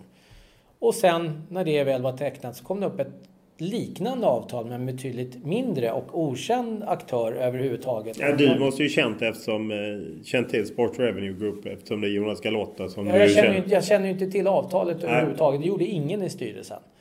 Och det var ju ett jätteproblem. Och där fick ju jag det på mitt fat bara för att vi kände varandra sedan gammalt. Jag hade ingen aning om de här avtalen tecknades. Varför skrev Thomas Zethelius avtal? Det måste du ju ändå ställt frågan. Vi ställde frågan vid flera tillfällen, och hans svar som jag då faktiskt upplever som ärligt, det var så här, men jag ville helgardera mig. Och då sa han så här, du kan ju inte helgardera dig genom att teckna ett avtal på en avtalsrätt som du till att börja med inte har. Och som vi dessutom sitter i en tung förhandling med en gigantisk partner som det faktiskt var. Så blir det liksom konstigt. Och det var ju på något sätt det som förseglade hans öde på vd-posten och så. Och det finns ju 100 olika turer i det där, men det var ju jättetydligt. Man kan inte teckna... Men du var inte inblandad alls i det? Avtalet? Nej, inte överhuvudtaget. En annan grej som ju kommer fram, som du skriver, att du blev kontaktad av Björn Westström och Leif Karlsson att skriva kontakt med Alexander Isak. Du skriver faktiskt aldrig hans namn, tror jag. Men en supertalang och... Goes without saying. Möjligt. Och han sen säljs. Och du är lite besviken på slutet att man har sålt honom för 10,5 miljoner euro. Men 25 miljoner har gått till agenter. Och du ifrågasätter liksom, var tog de pengarna vägen? Vad vet du om det? Jag slutade ju i styrelsen slutet på december 2016. Och där tar ju min, vad ska vi kalla det för, officiella information slut som sig bör. Sen så har jag fått en del spillinformation efteråt. Kanske inte som sig bör, men så funkar det när du har suttit i en styrelse. Folk kommer och pratar och frågar och rådfrågar och så här. Det vet alla som har suttit i en styrelse så länge att så funkar. Och då blir det på något sätt att okej, jag kan inte, om inte jag har alla papperna på bordet så kan ju inte jag liksom göra en bedömning av det. Men jag är, så här i efterhand så kan jag ju fråga, jag vet ju att du också har undrat lite över det, och i dagarna så dyker upp vissa saker här som också är lite konstiga i andra sammanhang. Det är ju den här förra AIK-spelaren som misstänks för matchfixning visar sig ha dessutom fått betalt 1 miljon kronor, vilket ju har varit känt att han hjälpte till i affären. Ja, och då kan man förstå mig rätt. Det är väldigt många som har hjälpt till i den här affären uppenbarligen. Och jag vet ju om att det var bud från andra där det inte var så många som behövde hjälpa till och så vidare. Och samtidigt så blir det så här, de som tog budet får ju redogöra varför man gjorde så. Och här är ju problemet, där var det satt ju en relativt ny styrelse. De har ju ingen aning om hur den kom till. hur det ens var möjligt att vi hade spelarna. Det tycker jag är en viktig poäng i det hela. På något sätt att man ska hedra de här 2 sportcheferna som faktiskt gör sitt jobb och har ögat för det här. Leif Karlsson och Björn Westerholm. Ja, det är superviktigt att liksom på något sätt. Och samtidigt så är det så här, vi måste lära oss av det här att när det är en så ansenlig summa av pengarna som försvinner på vägen, det kanske är nödvändigt. Det kanske är så den moderna... Så säger ju Björn Westerholm. Jag intervjuade honom i min podd och sa han, det är klart, ska vi komma upp i de pengarna så måste vi. Så kanske det funkar liksom så här. Men då kan jag ju då vända på steken och säga, ja fast då kanske det är där de som har erfarenhet av det här som ska handha såna här affärer. Vi kanske inte ska stoppa in andra tjänstemän som inte har en susning om det här hela tiden. Bara för att de har en titt. Nu är jag ju extremt trygg med Jens T. Andersson som är ny. Han har ju varit sportchef. Han har ju jobbat med det här.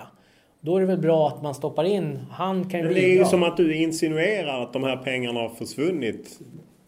De har ju försvunnit från AIK. Ja. Definitivt. Vem har fått dem då?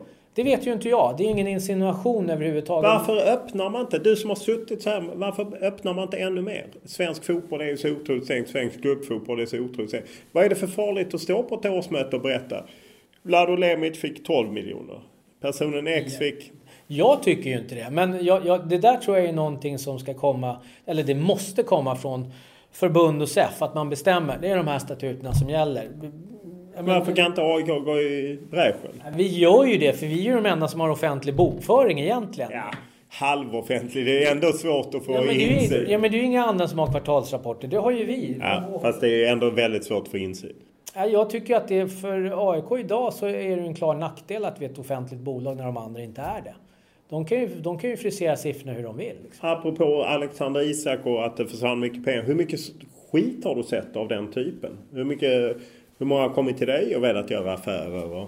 Det är extremt vanligt när det gäller spelarförsäljningar överhuvudtaget att det kommer 4-5 olika agenter som sedan inte visar sig vara agenter. Och här har jag en stor respekt och beundran för de sportcheferna som... Men har du själv blivit erbjuden pengar för att göra något? Nej, men det är ofta att de kommer och liksom tror att för att man är ordförande, för det är så det funkar i utlandet i vissa klubbar, att det är ordföranden som bestämmer och det är han du betalar för att han ska överhuvudtaget skicka vidare och sådär. Det är klart att det har kommit sådana propåer och man har ju bara skrattat åt dem och så bara, nej, du pratar med sportchefen direkt.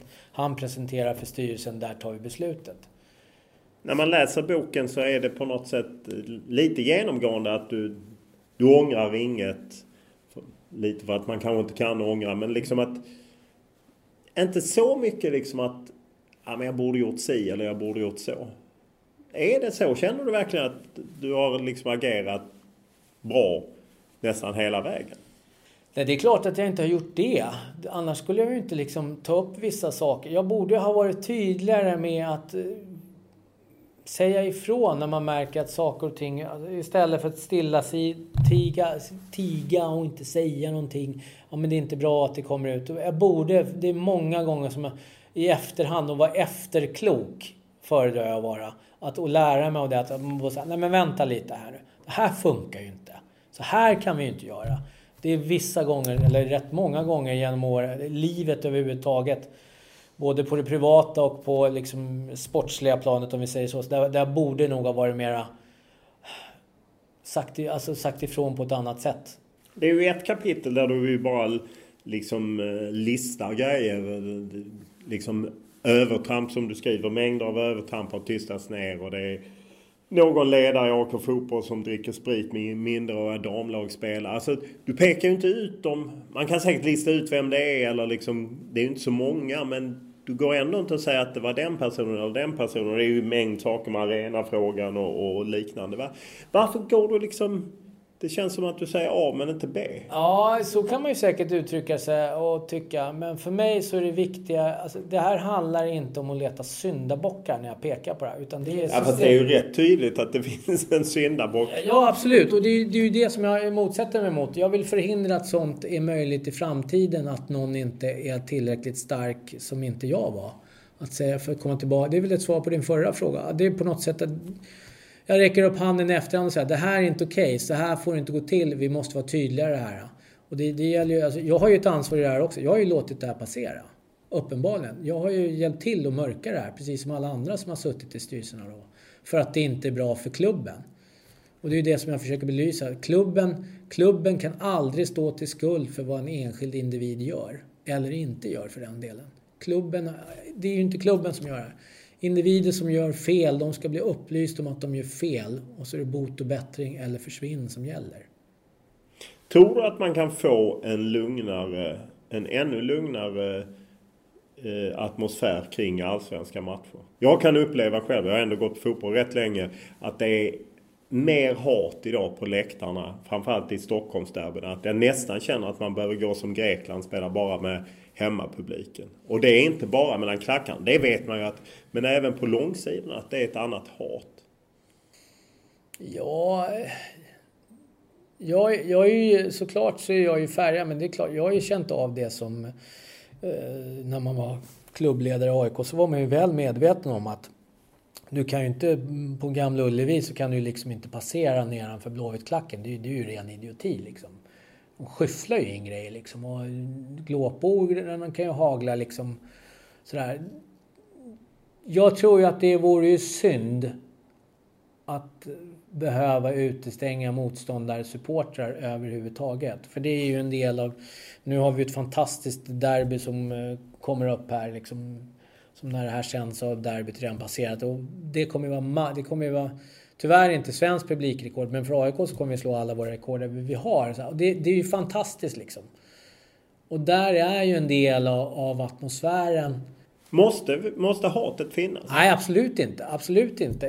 Inte på det sättet att det liksom blir på riktigt, om du förstår vad jag menar. Många, inklusive jag själv, det är klart, det är skönt som fan att stå och skrika och trakassera motstånd. Det är ju jätteroligt.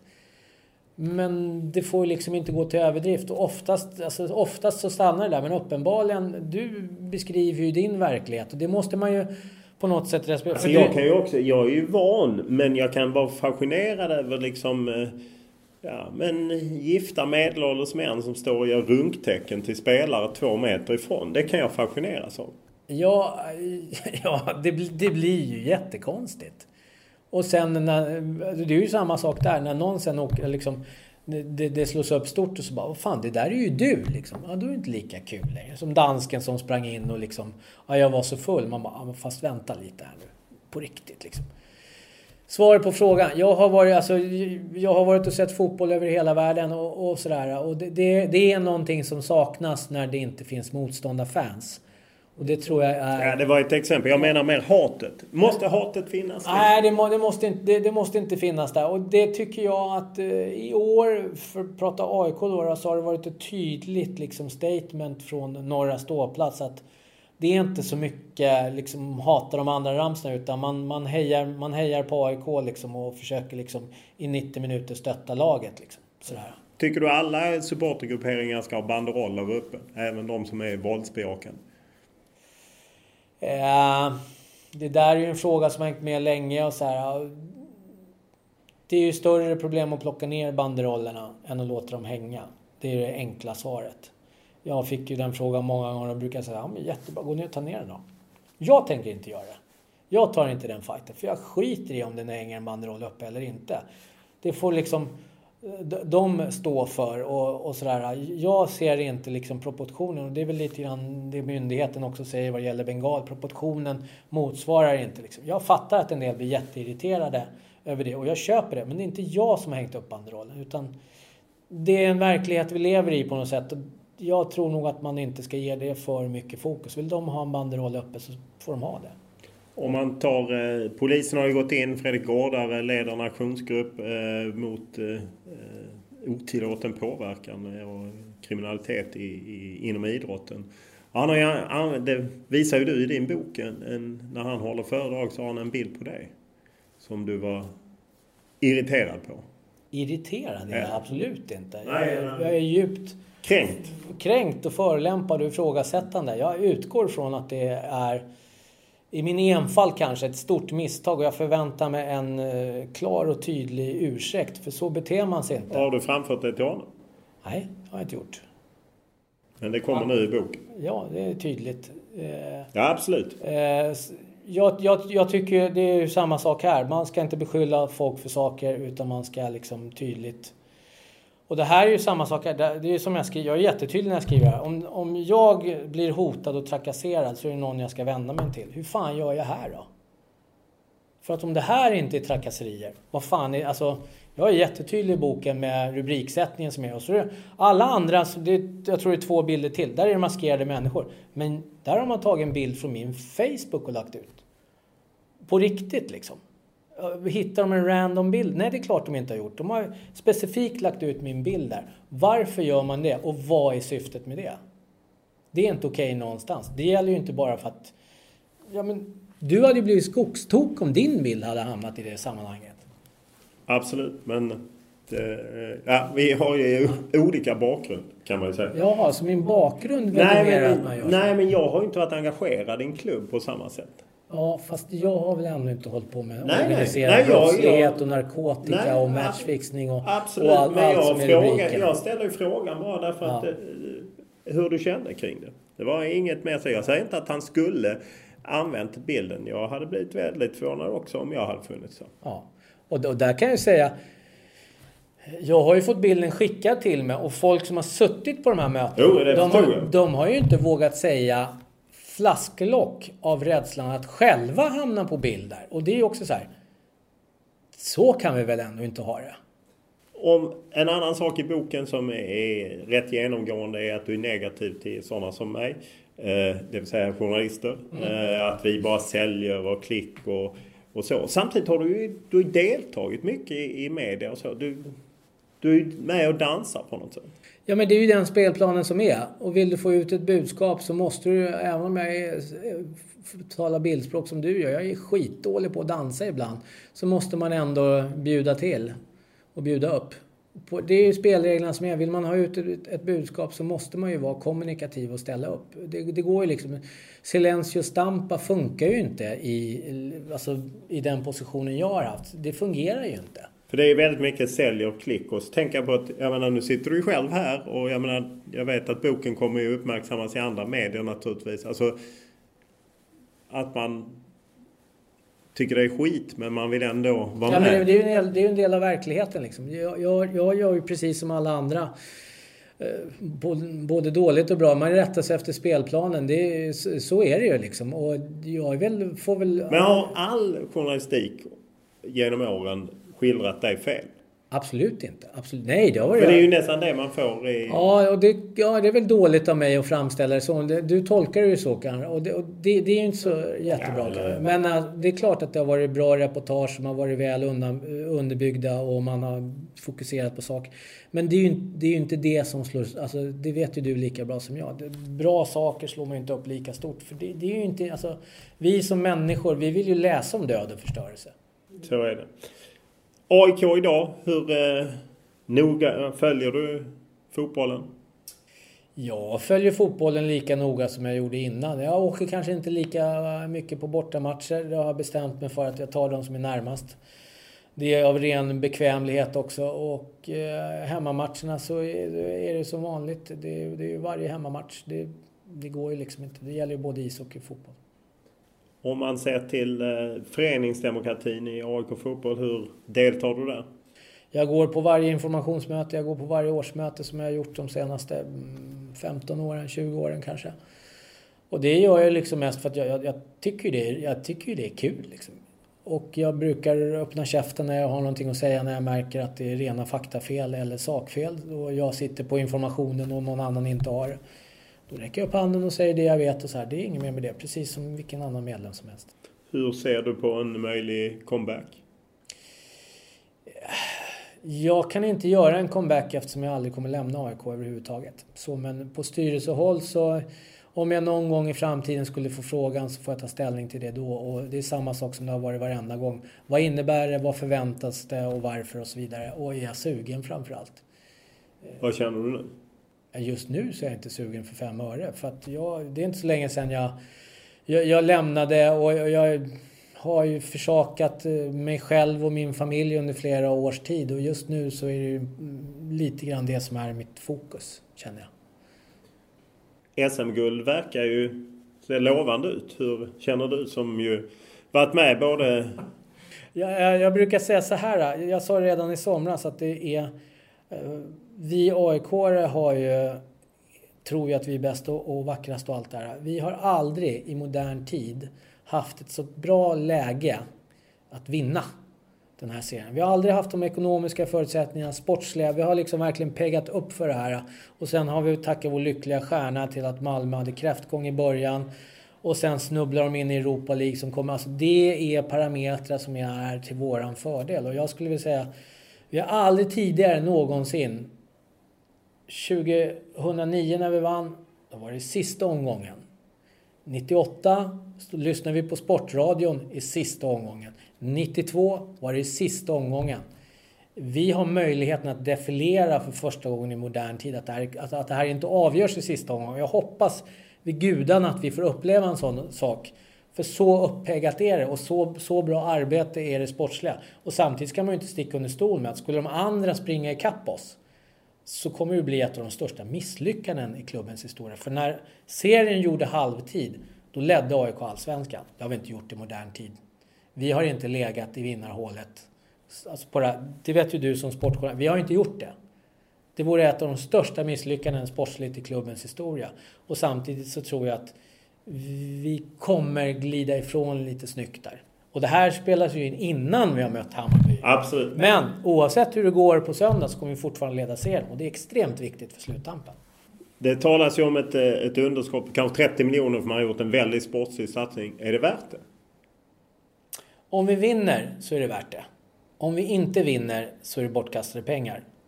Det är den krassa. Men om ni vinner, det är väl bara värt det när ni går ut i Europa? Ja, nej men alltså det här följer ju en långsiktig strategi som jag var en av dem som var med och satte. Vi har tjänat pengarna, då ska pengarna återinvesteras i sporten. Det är det vi gör nu. Vinner vi inte så ska vi åtminstone försöka studsa ut ett gruppspel i Europa. Vinner vi så får vi kvala till Champions League. Vi får göra som Malmö har gjort de senaste. Alltså, då är det upp till oss att ta den chansen. För det är ju det handlar om. Det är ju Europaspelet som genererar intäkterna. Äran med en till buckla liksom, på kansliet, det är sin sak. Men det är inte där pengarna tyvärr finns. Så det är sportsligt. Det är jätteviktigt att lyckas. Framförallt, alltså, det förstår ju alla som håller på med idrotten och varenda AIK-are. Och det är ju bara att alltså, vittringen finns. Alltså, det är ju inom räckhåll. Du var ju med och sparkade Andreas Alm och anställde Rickard Norling. Hur ser du på det så här i efterhand? Sättet som Andreas Alm fick sparken på var helt felaktigt. Och det var någonting som jag motsatte mig kraftigt. Varför det? Därför man ska inte sparka en tränare mitt under säsong. Man ska göra det i juluppehållet. Ska man byta en tränare så ska man göra det med sakliga grunder och varför och hej och hå. Och man ska göra det så att förutsättningarna för den som kommer in är bra. Och den som får gå också... Ja, får gå liksom, det som Andreas Alm utsattes för de sista veckorna, det var ju helt horribelt. Och ändå var det ju ni som styrelse som hade satt tryck på honom, sa han. Ja, det är ju inte helt korrekt då. Det tror jag nog han håller med om så här i efterhand. Men det är vatten under broarna på sätt och ingen av dem som liksom exekuterade beslutet eller liksom tog det och så vidare. De är ju inte, alltså ingen är ju kvar på något sätt. Och Rickard har ju visat sig liksom vara... Ett lyckokast och han har utvecklats och så vidare. Det var ju bara en tidsfråga innan Rickard Norling skulle komma tillbaka till AIK. Det förstår väl alla AIK på gott och ont. Det är ju lika många AIK som kanske inte är så förtjusta i Rickard. Men vinner han guld så kommer ju alla vara förtjusta i honom. Liksom. Han har ju bara vunnit guld med AIK som hjälptränare tidigare. Så det är klart att han vill det. Men det ska liksom, det var en fröjd att se Andreas Alm på nationalarenan och bli välkomnad och kunna gå och morsa på folk och liksom få respekten. Och samtidigt så var det en fröjd när arenan buar ut Andreas Alm, när Andreas Alm är Andreas Alm och står och klagar på domsluten. Det var ju också precis som det ska vara. Så ska det vara. Det är liksom, han är hittills den mest framgångsrika sportsliga tränaren i AIKs moderna historia med fasta resultat. Och framförallt med de förutsättningarna som Andreas Alm hade, ekonomiska ramarna, så är det ett fantastiskt arbete han gjorde i AIK. Det kan ingen ta ifrån honom. Och det tror jag nog han tycker själv också. Han missade, vi fick inte den sista liksom. Men det var med Andreas Alm som vi gjorde miraklet i Moskva. Det var han som satte liksom...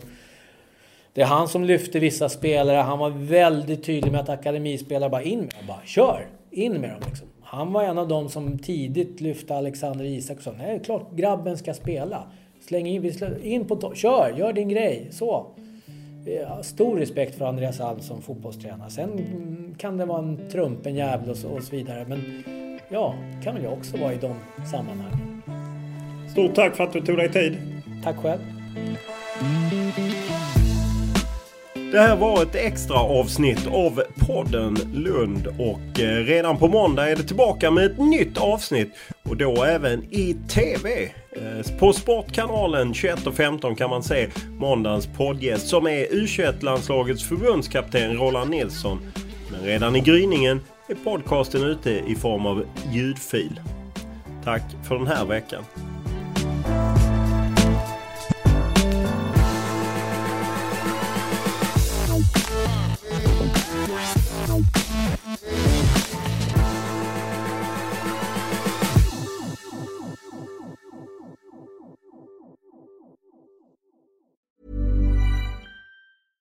Cool fact, a crocodile can't stick out its tongue. Also, you can get health insurance for a month or just under a year in some states. United Healthcare short-term insurance plans, underwritten by Golden Rule Insurance Company, offer flexible, budget-friendly coverage for you. Learn more at uh1.com. Mom deserves the best, and there's no better place to shop for Mother's Day than Whole Foods Market. They're your destination for unbeatable savings, from premium gifts to show-stopping flowers and irresistible desserts. Start by saving 33% with Prime on all body care and candles. Then get a 15-stem bunch of tulips for just $9.99 each with Prime. Round out Mom's menu with festive rosé, irresistible berry chantilly cake, and more special treats. Come celebrate Mother's Day at Whole Foods Market.